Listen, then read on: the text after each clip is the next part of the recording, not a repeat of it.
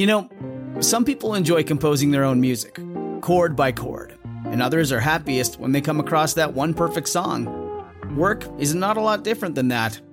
Whether you prefer building your own workflow or using a pre-made template, with Monday.com, you and the team can work in a way that's comfortable for everyone. Tap the banner to go to Monday.com and build your own amazing workflow, or find an awesome template. No judgment. My missing persons case is 17-year-old Alyssa Marie Turney.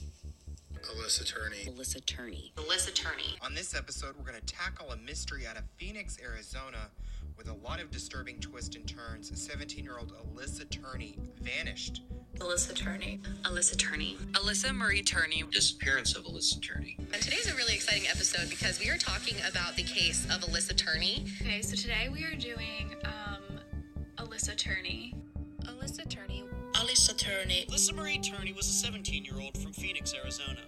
And someone reached out to me there and said, would you please cover the story of my missing sister? And ever since, I have essentially been in contact, I think daily, with Sarah. Her name is Sarah Turney, and her sister is Alyssa. But do the clues to Alyssa's disappearance point much closer to home? Mike was watching his own children through a video camera. Alyssa had told him very graphic things, very disturbing things. Secret home movies, a warehouse packed with evidence, and a cold case that turns hot. Again, there's only two people that can confirm whether I did it. One is me, and the other is Alyssa. A family torn apart. My name is Sarah Turney, and you might have heard of my sister Alyssa's story before. Be there at the deathbed, Sarah, and I'll give you all the honest answers you want to hear.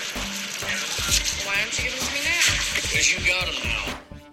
But I promise that you've never heard it like this. On Voices for Justice, I'm going to dive deep into Alyssa's case like never before. Dad! Dad's a pervert! I'm going to interview people you've never heard from, and I'm going to expose more about the police, my family, and myself than ever before. I'm not asking you to move forward on it. I'm asking you to acknowledge that he wasn't briefed on the case, which you're not going to do, and I understand, but he wasn't. He said that he was aware that there were no sexual allegations, which is completely crazy to me because there's over 25 people in your documents that allege this. So when he says that, I don't know what he's talking about. I've held back a lot for a long time, and I'm ready to release it on my own terms. The police told me that my best chance is media exposure, and I've been working for years to amplify my voice through others. But now, I'm ready to make some noise. Subscribe to Voices for Justice today on iTunes and most podcast players. Allegations, as you say, were people saying Alyssa said something had happened. He tried something, but there weren't any specific acts. Alyssa had told him very graphic things, very disturbing things. So that may have been what Sergeant Corus was referring to. There were no specific acts that anybody was aware of.